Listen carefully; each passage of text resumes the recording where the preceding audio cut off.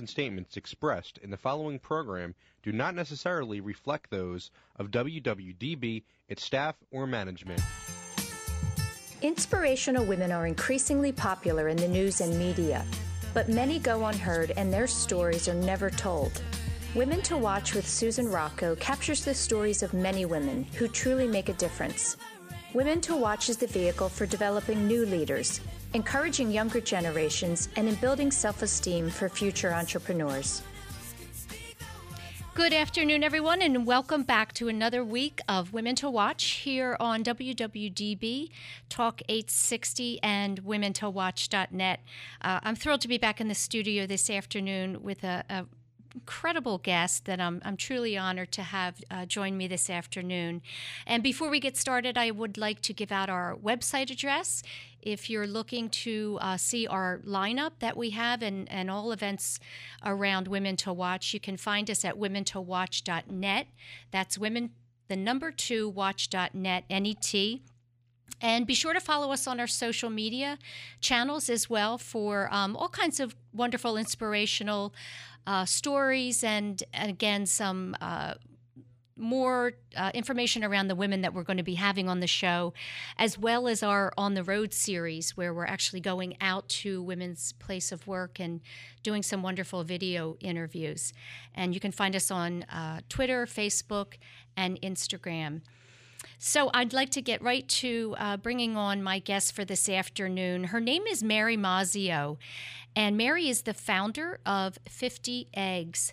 She is an award-winning American documentary filmmaker. She also happens to be an attorney, and she was a rower for the U.S. Olympics in 1992. So I'd like to welcome Mary to the show. Thank you so much for having me, Sue. Thank you. Thank you. I'm so excited to have you this afternoon, and I can imagine it must be tough to find an hour in your day to give to do this interview. So I'm grateful and happy to have you calling in from Boston. Wonderful. Well, thank you. I'm delighted to be here. So listen, I would love for you to share a little bit about your background and your upbringing with our listeners. I understand that you were the oldest of 4 sisters, and you grew up in Needham, Massachusetts. I did. Paint us a picture of... Oh, go ahead. Go Needham Rockets. There you go. Okay. I want to see a picture of the young Mary and a little bit about, what helped shape the confidence it has taken you to get to this place. Well, the picture of a young Mary wasn't always the prettiest, I have to say. I mean, when I was a young student, I had always dreamed and wanted to be an athlete. And in fact, I was cut from, you mentioned that I was on the Olympic team. I was actually cut from almost every high school team. I had absolutely zero eye-hand coordination. And literally I threw the javelin my senior year for the varsity track team. I was on the JV softball team. I'm not even sure why the coach let me on the team, because I would literally close my eyes every time the ball came to me.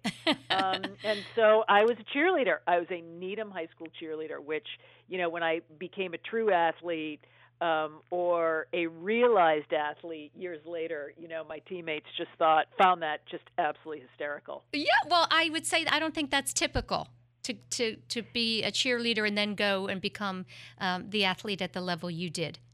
Right. I think there were a few of us, and generally those that were cheerleaders were often like on the bottom, where we would hoist women up on our shoulders, right? Like yes. An early indicator of some strength, which is just so funny. So the early days as a high schooler were, really kind of funny in retrospect. I played the cello, and that was not a cool instrument to play back in the day. And I was quite serious about it, but you can imagine me like 6th, 7th grade lugging a school box, right, with my enormous cello onto a yellow school bus. Like, yes. That was just, I was not where it was at. Taking up space on the bus. Oh, my God, yes. And, the 7th, 8th grade years are just horrific so if hard. You're different, right? Yes. If you're not cool, if you don't have the, the coolest clothes or, up to date, in style, in vogue, and I was absolutely the opposite of being in vogue. So, and so are my sisters as well. So, Yeah. those early days were challenging, and you sort of, back then, nobody called it bullying, right? Nobody called it harassment. Nobody called it what it was, right? You just sort of muddle through and you figure out your way forward. As That's painful as those years are for all of us, right? All of us look back when we're in 7th and 8th grade and cringe, right? Yeah, absolutely. But it's interesting that you were choosing to kind of not be a follower, not be mainstream, and or perhaps you were following what was of interest to you. But tell me about that. Were you feeling kind of, insecure about the fact that your interests might not be what was considered the cool thing to be involved in? Well, part of it was, there were 4 of us, right? So I was the cellist. And because I didn't have any obvious athletic, I had no eye-hand coordination, right?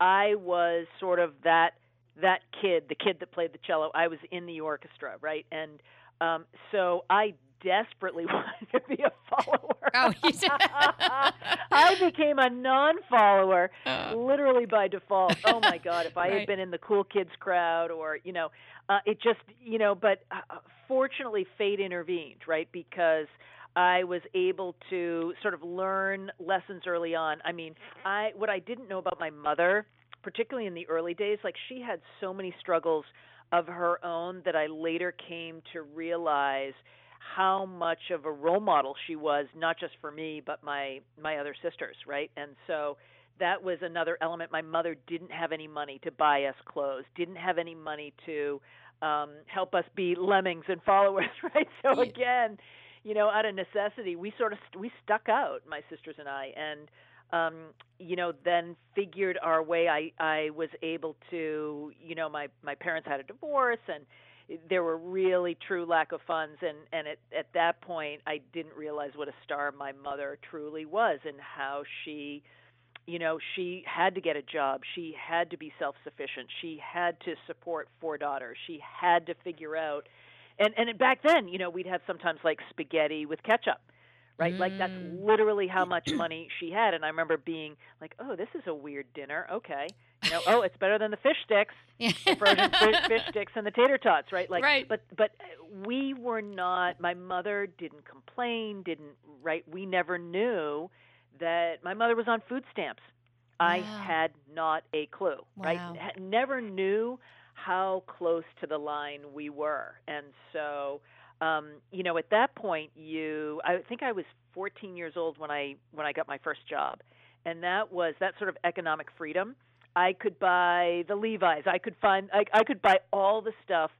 Finally, right? I could start to buy things that made me less of an outlier in high school, right? So, and you figure your way around and you become a cheerleader, and okay, well that kind of like, okay, you're a little bit just a smidge cooler, and then you sort of figure out who you are and what your personality is, and you grow into it, right? So I was a person who grew into my quirkiness and my difference over time. And I have to say, going to a women's college, I mean, I went to Mount Holyoke, and what a stroke of luck that they made it possible for me to go to college, number one, right, with a very generous package, right, grants and loans and the whole 9 yards, where I could actually go to college.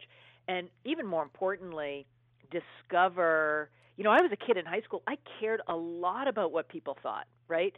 I dated the football captain, for Christ's sake. I mean, Wow. It's all about... Well, you right, must have been cooler than you're letting on, Mary. If you did. No, finally my senior year, just like a little bit, but but honestly, it really took going to a women's college to grow into your voice. Like if you had asked me coming out of high school, were women oppressed, right? Were there limitations on women? Were there limitations on what women could achieve or earn or succeed? I had not a clue. I would have said, what are you talking about? And it took going to a women's college for me to understand all of the impediments of gender, right? I had not a clue. And in fact, I think for so many women today, and coming up when I did, it was the women a generation before that burned the bras, right? That had to demonstrate in public squares, that had to really fight for equality, because back in the 70s, for example, inequality in the late 60s and 70s, inequality was so visible, right? And when I got into the workplace, which was late 80s, early 90s, it was much more invisible, right? And so, as somebody once said to me, women had so much more and accepted so much less, right? Like because the glass ceiling was much more, you couldn't see it when you were starting out. You might make the same amount of money as the man that might have an office, one door away. But boy, 10 years later, you go see what his paycheck is versus yours. That is when the glass ceiling rears its ugly head, and you look up and there it is. But for so many women just starting out, right, you don't see it. Things are on the surface much more equal than truly is in real life. And that continues to this day, right? So going to Mount Holyoke for me was transformative in so many ways, because it was a women's college, and so I was able to figure out who I was in a really authentic way, and that I could have a voice, and it could be obnoxious, it could be opinionated, but I could have it, and it was a really safe place to exercise those things. And I remember my mother saying to me, you should go to Mount Holyoke, and I was thinking at the time, like, all women? Are you kidding me? Right. And she said, I think you have, she didn't say, like, you're bossy, but that's what she meant, right? Like, you have some bossiness. You have some you have something to say. You have something to say. You should go here and channel that. And what a gift that was in terms of her guiding me, right, to some of the options I had and was looking at. Well, so, that's interesting. Mount Do you think Holyoke, she saw that for you, but not your other sisters? I think if she had known what I would learn at an all-women's institution, honestly, she would have encouraged all of us to go to all-women's institutions. Yeah. And in fact, my sister, Carla, my youngest sister, went to Barnard, which was, again, sort of, it's part of the Columbia campus, but that is an all women. So 2 of the 4 of us went to, all-female institutions. So I think in retrospect, and in fact, for me, it was really important for my daughter to go to an all-girls high school. And my daughter was a very talented athlete, and so I knew that she would have extraordinary opportunities at a co-ed university. Oftentimes, the only drawback, and this is not universally true, but the athletic and the competitiveness at women's colleges can be they're often D3, right, which is perfectly great and perfectly acceptable. But for the outlier athletes who want a D1 experience, they're compete at a higher level. Exactly. It's harder to do that at a women's college. So my daughter went to an all-girls high school. Yeah. Well, what do you say to the naysayers who I understand why I believe there's such an advantage to be in that environment. It's just so incredibly focused around encouraging women to lead in all areas. So what do you say to the naysayers who say, oh gosh, if you're at an all-girls school, you don't learn how to socialize with the men or the boys, or hold your own with them? People do say that with no empirical data. There are definite, there are pluses and minuses to going to a women's college, right? And the fact is, you are not in class with men for that 4-year period. But there have been studies that have been done that women from women's colleges will far exceed or crash through the glass ceiling in ways that other women often don't. The other women that you see in sort of the highest achieving category are not just women's college graduates, but also those that participate, like in female sports teams. Yes. Right. Yes. So that ability to be with women, there are those that say, well, you need to be able to compete with men everywhere. And I would say taking those 4 years to find out who you are and have the courage in your voice, and then come out and use that voice and compete. And I remember going to law school right after Mount Holyoke, and I was at Georgetown, 50-50 men and women. I was blown away, and this is the late 80s. I was blown away at how little the women talked in class. And I was like raising my hand and, making comments. And I remember I made a comment, and I was completely unprepared. I was called on, in law school you get called on, and it's just in front of, 300 people or whatever. It's just, and sometimes you're berated, right? The Socratic method. And I had not done the reading. And so I said something, I used the word regalia. And the class, right? I'm like, oh, so and so is like in his hunting regalia, and I'm in like saying something really forcefully, not knowing what the hell I was talking about. And the class burst out laughing. And one of my male classmates came up to me and he said, "Boy, I'm so impressed." I said, "What do you mean?" He said that a woman would be funny in a law school class. And I remember thinking, what just came out of your mouth? And he didn't mean it malevolently, right? No, he was genuinely, like, hey, good on yes, he was genuinely surprised. And I was like, oh my God, right? So I felt like I was really prepared, having gone to women's college, to be able to compete and use my voice. And I was often in situations, particularly early in my career as a lawyer, where I would be at a meeting and I would say something, it would not be recognized. And I think every woman in business will say this has happened to her at some point, right?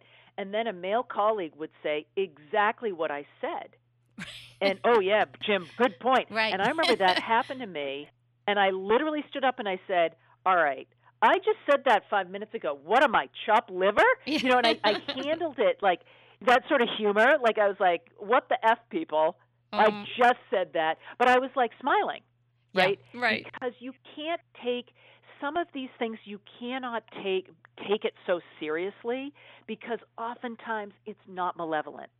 It's how people are socialized and conditioned, right? And That's how right. do you get through yes. them? And sometimes, right, sometimes you have to throw up your fist and scream. Other times, for me, I was like, okay, I got to say something, but I'm just going to say it in my normal sort of way, which is the only way that I know how. And I think, how women choose to deal with that in the workplace is whatever comes authentically to that person. Yeah. I'm loud, I'm Italian, I'm obnoxious, I'm a Bostonian, like all that. Why oh, yeah. Okay. Yeah. Excellent. Yeah. Excellent point. But that's being a Bostonian, right? We're very much on the edge in terms of how we talk and how we drive, especially, right? So, so that worked for me. Yeah. And sometimes, you lose some battles, you gain another. I remember I had a fellowship to go to Korea and to work in a Korean law firm. And I think I was the only one of two actual attorneys that were women. Everybody was, the only women were in secretarial roles. Oh, I bet. And I remember they tried to put me at the secretarial pool, and they would refer to me as, it was Ms. Mazzio, right? Ms. Mazzio. And all of the secretaries were referred to as Ms. So-and-so, and all the lawyers were referred to by their initials. And I was like, no, please call me MCM. Mm. And they're like, oh, no, but Ms. Mazzio. And I'm like, no, MCM. And please take my desk out of the secretarial. But you know what I mean? It was such an interesting cultural dynamic, which was much more profound in Korea, right, than in America. Yes. And I remember and I remember we finally, like, they had a tradition where, like, the low man on the totem pole, or the low woman, as it were, would be often asked to sing in public. And there was a big Christmas party by my law firm. Again, all of the lawyers were male, mostly Korean, but some American and, British and such. And the Korean partner said, all right, Mary, we've just heard the national treasure of Korea get up and sing. We want you to get up and sing. You're going to follow him. And I was like, oh, my God. I'm wearing a bright red dress. I get up in front of literally 300 people. And I had been in musicals, right? So I'm like, okay, if I'm going to sing, like, I need you to sing a chorus too? with me. So you and do. So, you're a singer as well. You said you had been in musicals. Oh yeah, it's my torch. Yes, but like this at this point, like it's torch singing. So I launch into the, and so I'm like, by the way, you have to stamp your feet and click your hands, snap your fingers. and say steam heat, like when I point to you. And so I'd launch into, you got stomp your feet, steam heat, you got. And so they're going, steam heat, steam heat. They're so into it. I'm so into it. And what was so hilarious about that was that the very next day I was referred to as MCM. Right? Oh, like, it was so funny that right. that you have these human moments, right, where they see you as who you are and not a painful, please take me out of the secretarial pool. Right. So, I was it was just a wonderful learning experience going into a really male culture after having the benefit of an all women's education. That's right. I'd say, to your question before, can you compete? I think you can compete better whether it's an all girls high school and all women's college. I'm a huge believer in that, or an all female sports team, or some sort of all female camp. Right, sometimes you can get that very same experience. Yeah. So it prepares you from a personal development standpoint, for what's to come in any environment, whether you're the only woman in the room or you're, sitting at a board table full of women. It really does. It gives you that back, just the background in being able to use your voice. I want to back up for a second. You had described your mom to me as your hero. And was she the one that fostered in you and your sisters to never be afraid to speak up? Or did that come, from you and your own? She did, and she really did. Yeah. She really did. She fostered the independence because she had such a painful time getting on her own 2 feet economically. She said to us, you should never be dependent on anyone financially, not a husband, not a man. You should not be, a significant other. You should not be dependent on anyone, period, because she found herself in a situation where she was economically and financially dependent in a really devastating way. Yeah. And in a really dangerous way. And so she said to us, I remember early on, you have to be your own person, you have to be financially independent, and you have to have a voice. And I think it's because she had neither. Yeah. Listen, we're going to take a quick break. Really when we instilled that. Oh, okay. Yeah, we're going to take a quick break, Mary. And when we come back, I want to talk about how you went from your desire to be an attorney to getting into film. We'll be right back.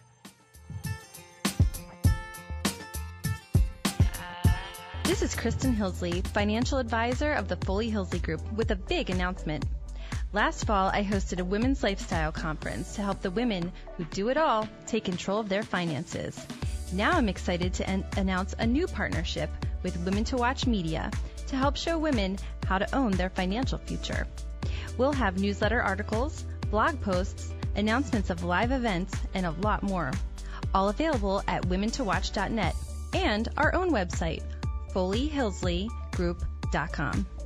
I'm thrilled about this new partnership, and I look forward to being your resource for all things financial.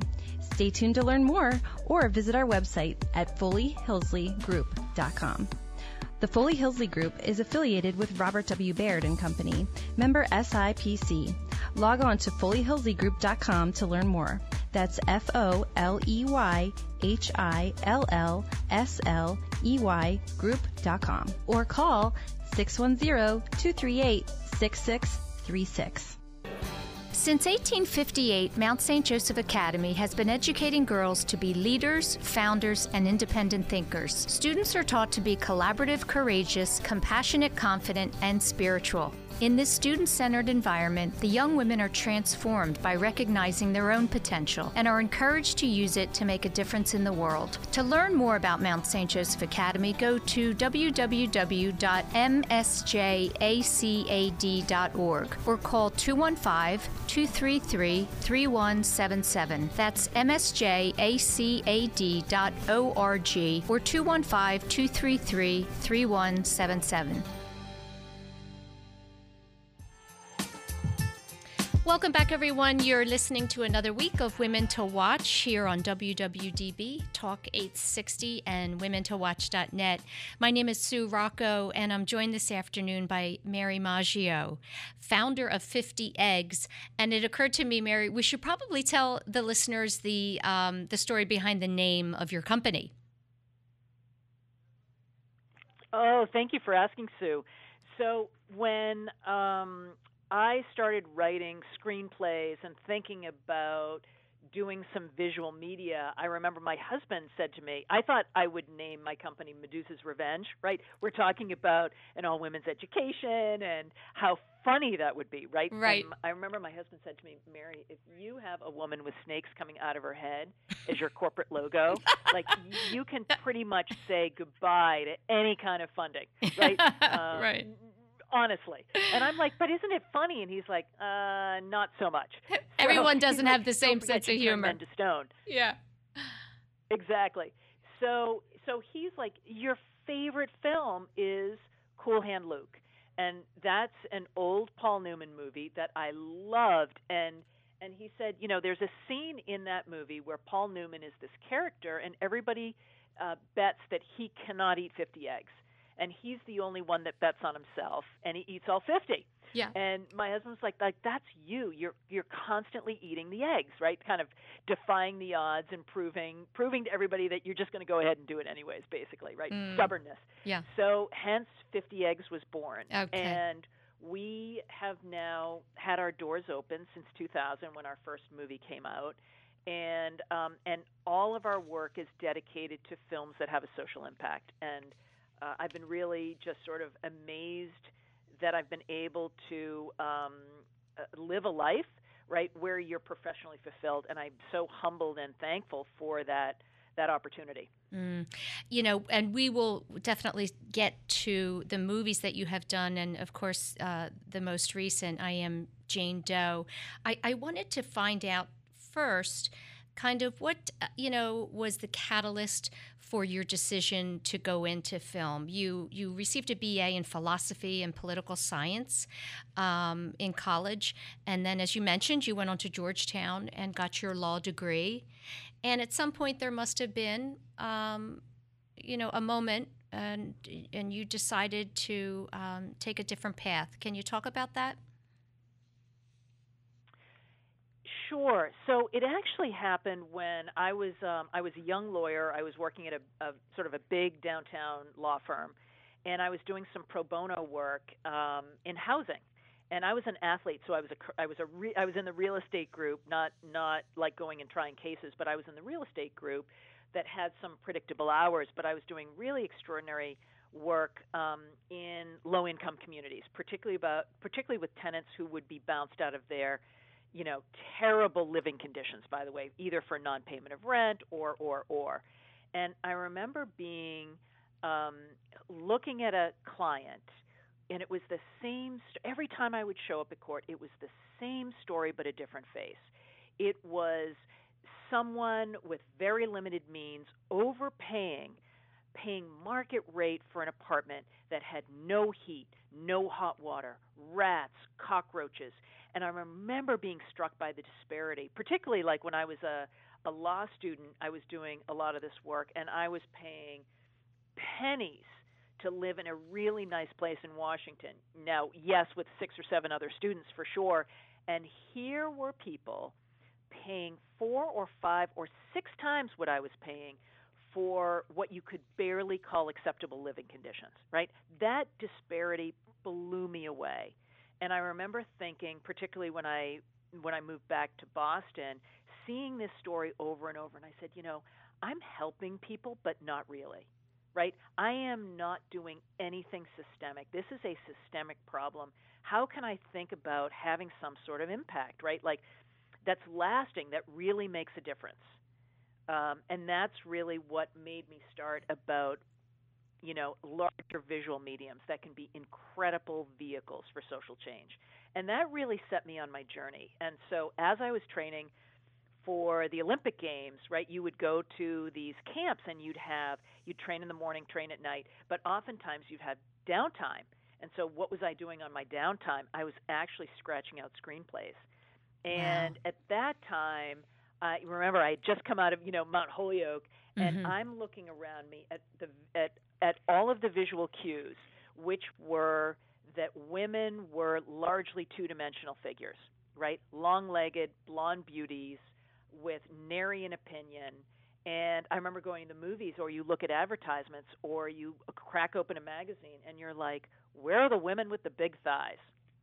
Where are the women who are really smart and irritating and funny all at once? I don't see any real women, and any of the conditions or journeys that we go through reflected anywhere around me culturally. Right. And how devastating is that? If you're going to have daughters, how oppressive is that? Yes. And so that's really what got me thinking secondarily about jumping in. And my first documentary film was about exactly that, right? Women who push through boundaries and can inspire sort of the next generation to get out there, get dirty, get ugly, explore your limitations. You can go put on lipstick and, put on your heels for a party, but be who you are. And this idea of trying to succumb to a particular norm of beauty is so detrimental to 99% of women. How do you think, when you look at our culture today, I think we've come a long way, because there's obviously just so much going on, particularly around just awareness and conversations and initiatives to empower young girls and women. But what's your personal view on really how different is the culture today from those years ago, back in, I guess it was 1999 when you made that film, A Hero for Daisy? Yeah, we made our first film that came out in 2000. And, you sort of say that film was all about sort of, women that were challenging male norms in society. And the film became really kind of a cult hit, if you will. And you think about fast forward from 2000 to today, and this is going to wrap into my new film, which is about sex trafficking of children, right? The advertising of children online for sale that happens in this country, in every town, in every city across America. And it's a problem and not that talked about, right? It's a travesty. Yes. It's hidden in plain sight, Sue. Yeah. Exactly. Yes. It's in the numbers of children this happens to will make your head spin. Well, then you look at this, you look at the issue of sex trafficking, and you look at the issue of pornography and readily available pornography, and what is that doing to reshape male sexuality when boys as young as 8 have instant access to incredible amounts of pornography. And what I'm calling, by the way, it's not the pornography of old, right? It's not Playboy. It is hardcore, violent, what used to be outside the norm that you might get at the back of some, XXX shop in the wrapper, right? That might be buried in the back. This is now normalized, and there are all kinds of studies being done. How is this affecting male sexuality, objectification of women?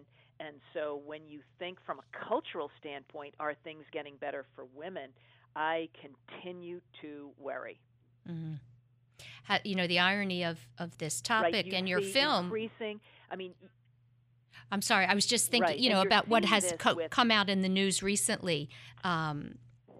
There's, the floodgates are opening in one arena, but I want to know your personal views, because you have, studied this and worked on this.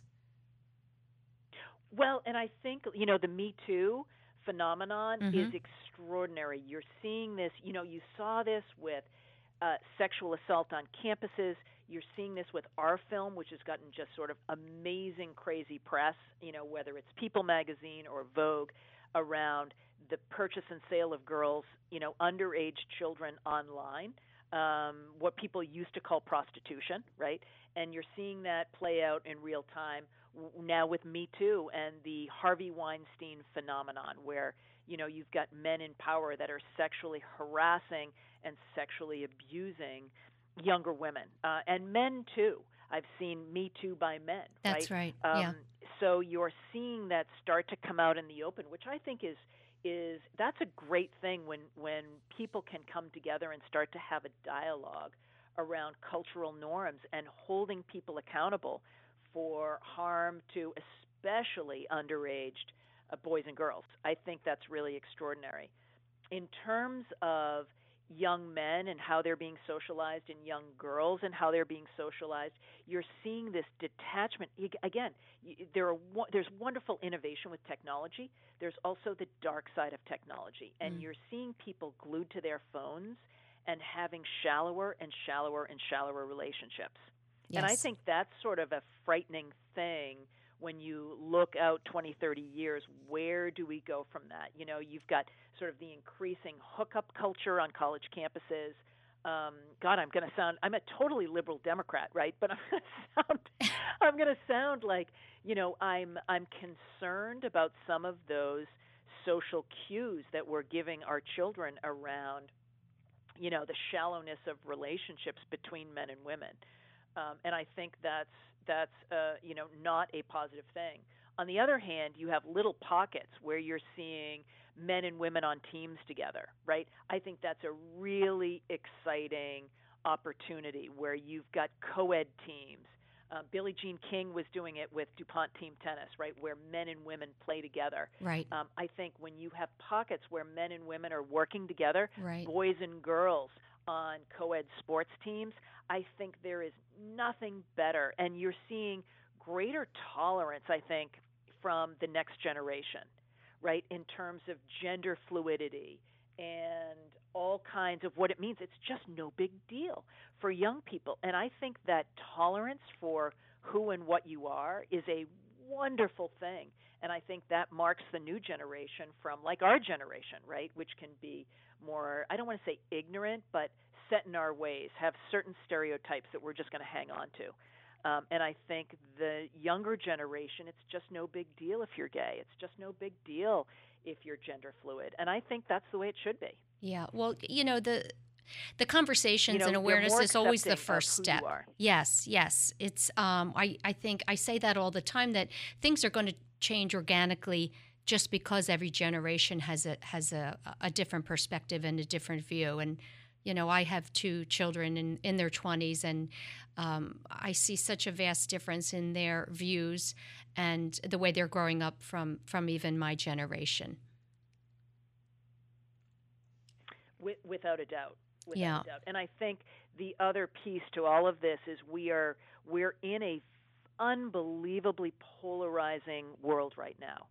Never mind between men and women, between Republicans and Democrats. Yes, yes. And what's been gratifying about our project is we're seeing bipartisan legislation happen in response to the voices in our film, right?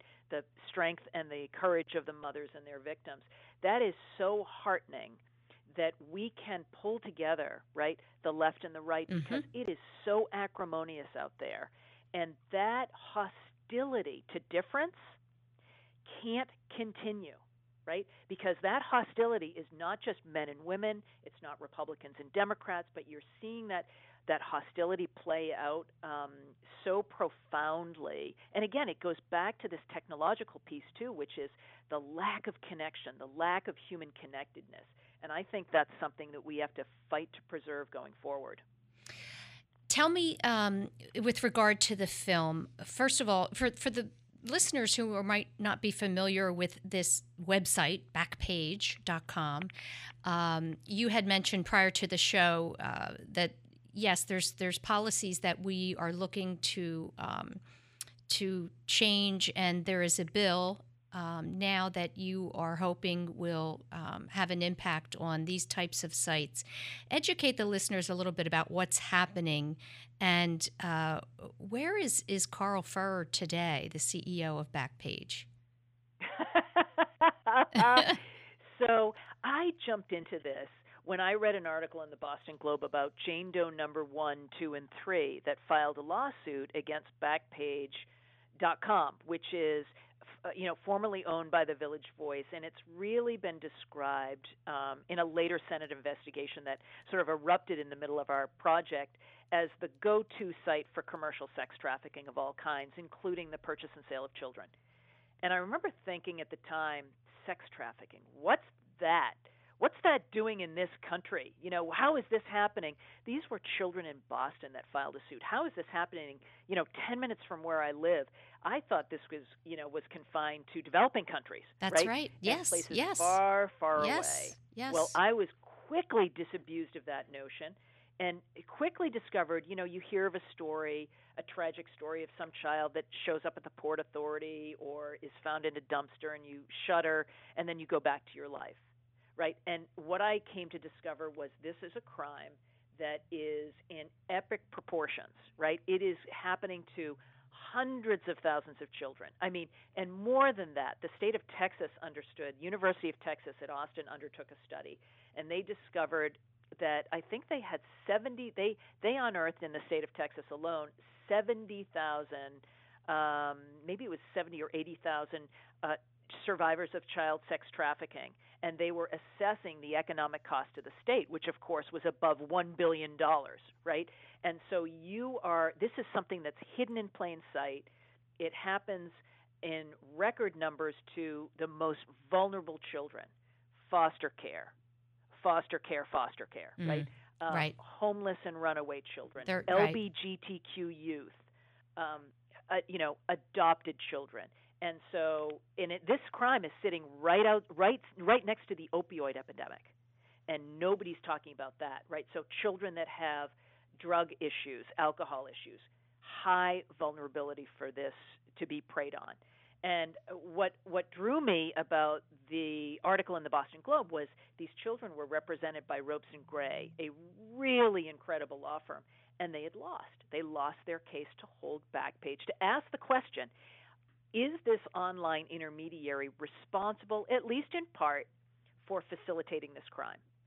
And there's an old law on the books. It's called Section 230 of the Communications Decency Act, which basically says that websites cannot be held responsible and nobody can sue them for posts that third parties might put online. So if you're going to go online and say, I don't like my teacher, well, Facebook shouldn't be held responsible for that comment, right? And that makes sense. Yes, right. However, when you look at what Backpage did and what the Senate found, right, there was clear and convincing evidence to support allegations that the company was engaged in fact, facilitating the crime. So if a pimp was going to put up online,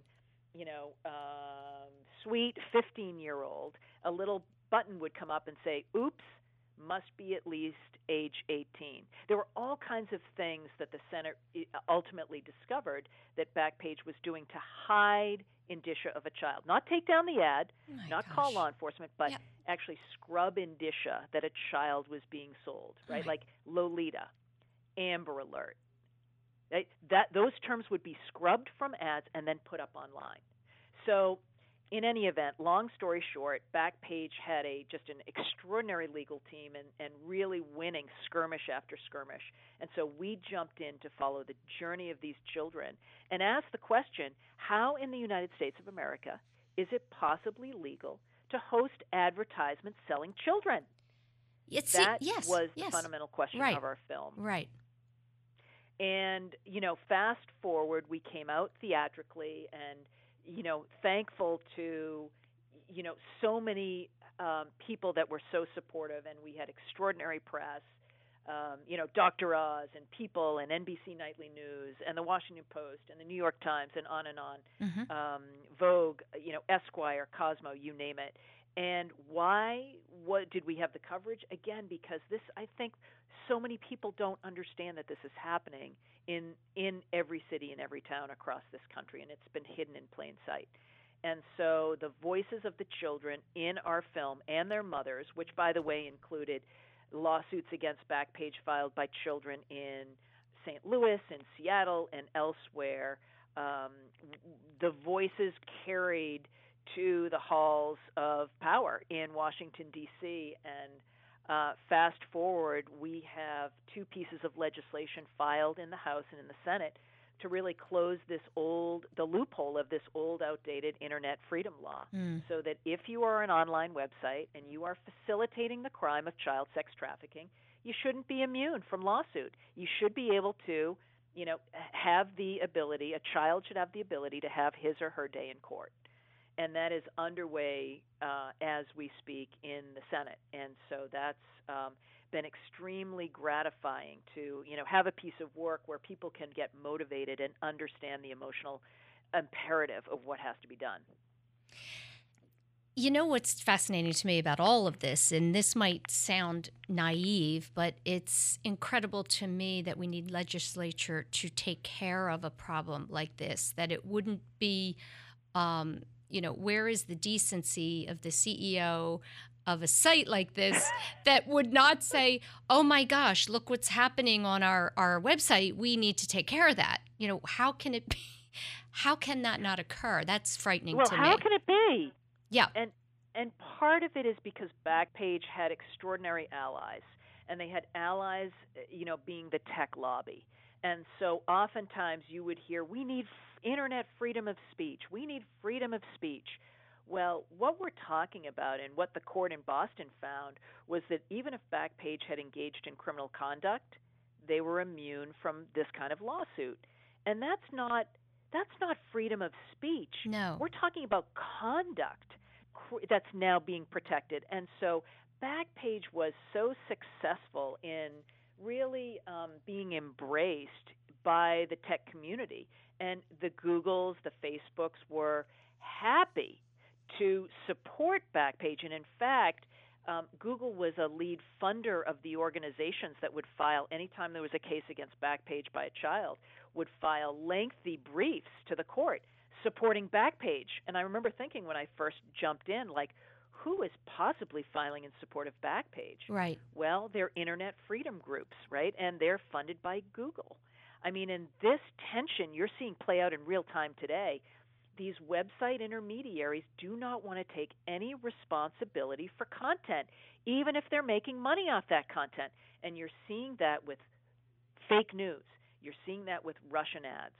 And you're seeing that with sex trafficking. Now, I have to tell you, though, Sue, that there was a stunning reversal on Friday. And I have to congratulate and really, thank Facebook and Google and Twitter, because the Internet Association has come to the table on this legislation and as of late Friday announced that they would now support this legislation after really months of doing everything they could to derail it. And I'm so thankful that evolution is starting to happen. Yes. Where right? That's it's a stunning reversal. That's right. And it's an amazing step forward. You have to be careful when you're crafting legislation so that you don't have unintended consequences. Right. So that you're not stifling legitimate speech, right? Mm-hmm. And there are those that will say, well, unpopular speech has to be protected.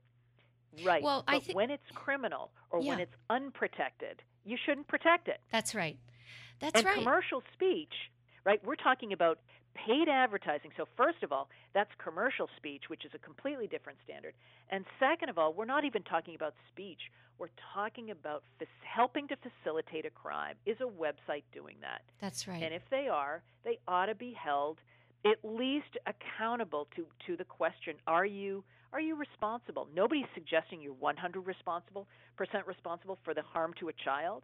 But maybe you're 10%, maybe you're 20%, maybe you are more.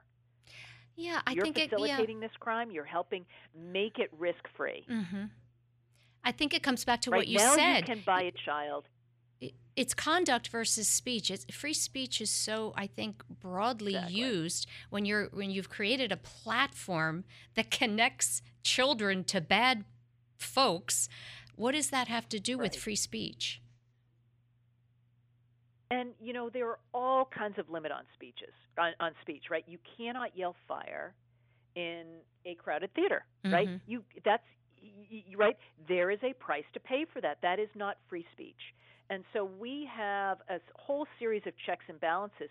If you have speech that's going to incite criminal conduct, you can't do that either, right? So there's limits on free speech. But even within that context, as you said before, we're at a point with some of these online facilitators where you can go buy a child, where there's child abuse, where other horrific things are happening. Mm-hmm. That's the dark side of technology. And technology has simply outpaced our regulatory framework. It's that simple. Yes. And why is it that a crime online is not treated like a crime that's offline. That's right. Right? That's what we're talking about. Yeah. And that's the issue that we have been fighting, and that really the mothers of these children who have been victimized have been fighting and fighting for years. I mean, these are women and children who have, one lawsuit against Backpage dates back to crimes happening in 2010, and the lawsuit was filed in 2011. Fast forward, this is 2017 now, and finally something is starting to be done, and that is only a good thing. It is incredible to me. I will tell you, I only learned of this situation myself from doing this show, and I would say most people do not understand the enormity of it, and that it's going on everywhere, as you said, every city, and in the U.S. They don't. I think they don't believe it because we don't know. It's not and we don't talk about it, right. And we have this sort of cultural infusion of Pretty Woman, right? That this is a victimless crime, it's no big deal.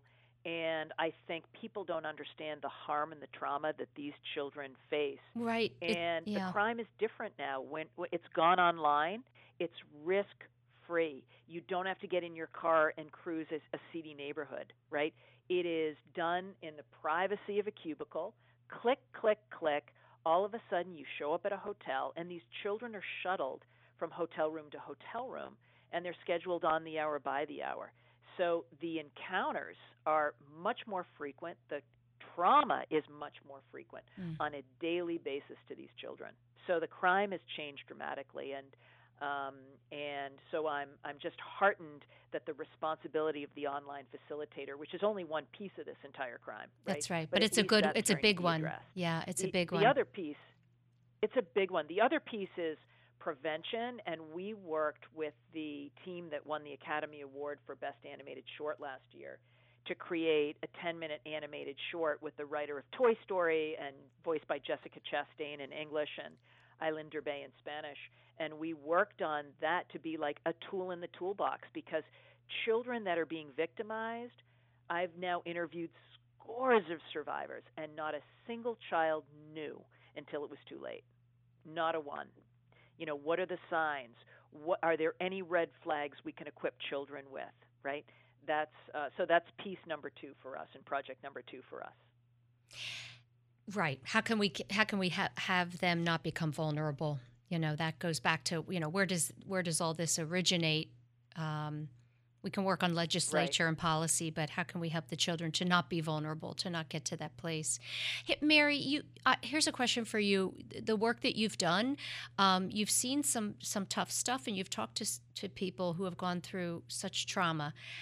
How do you remain so hopeful? I can tell in your voice you're just positive by nature, but how do you remain hopeful when you see the gravity of situations like this and other social issues?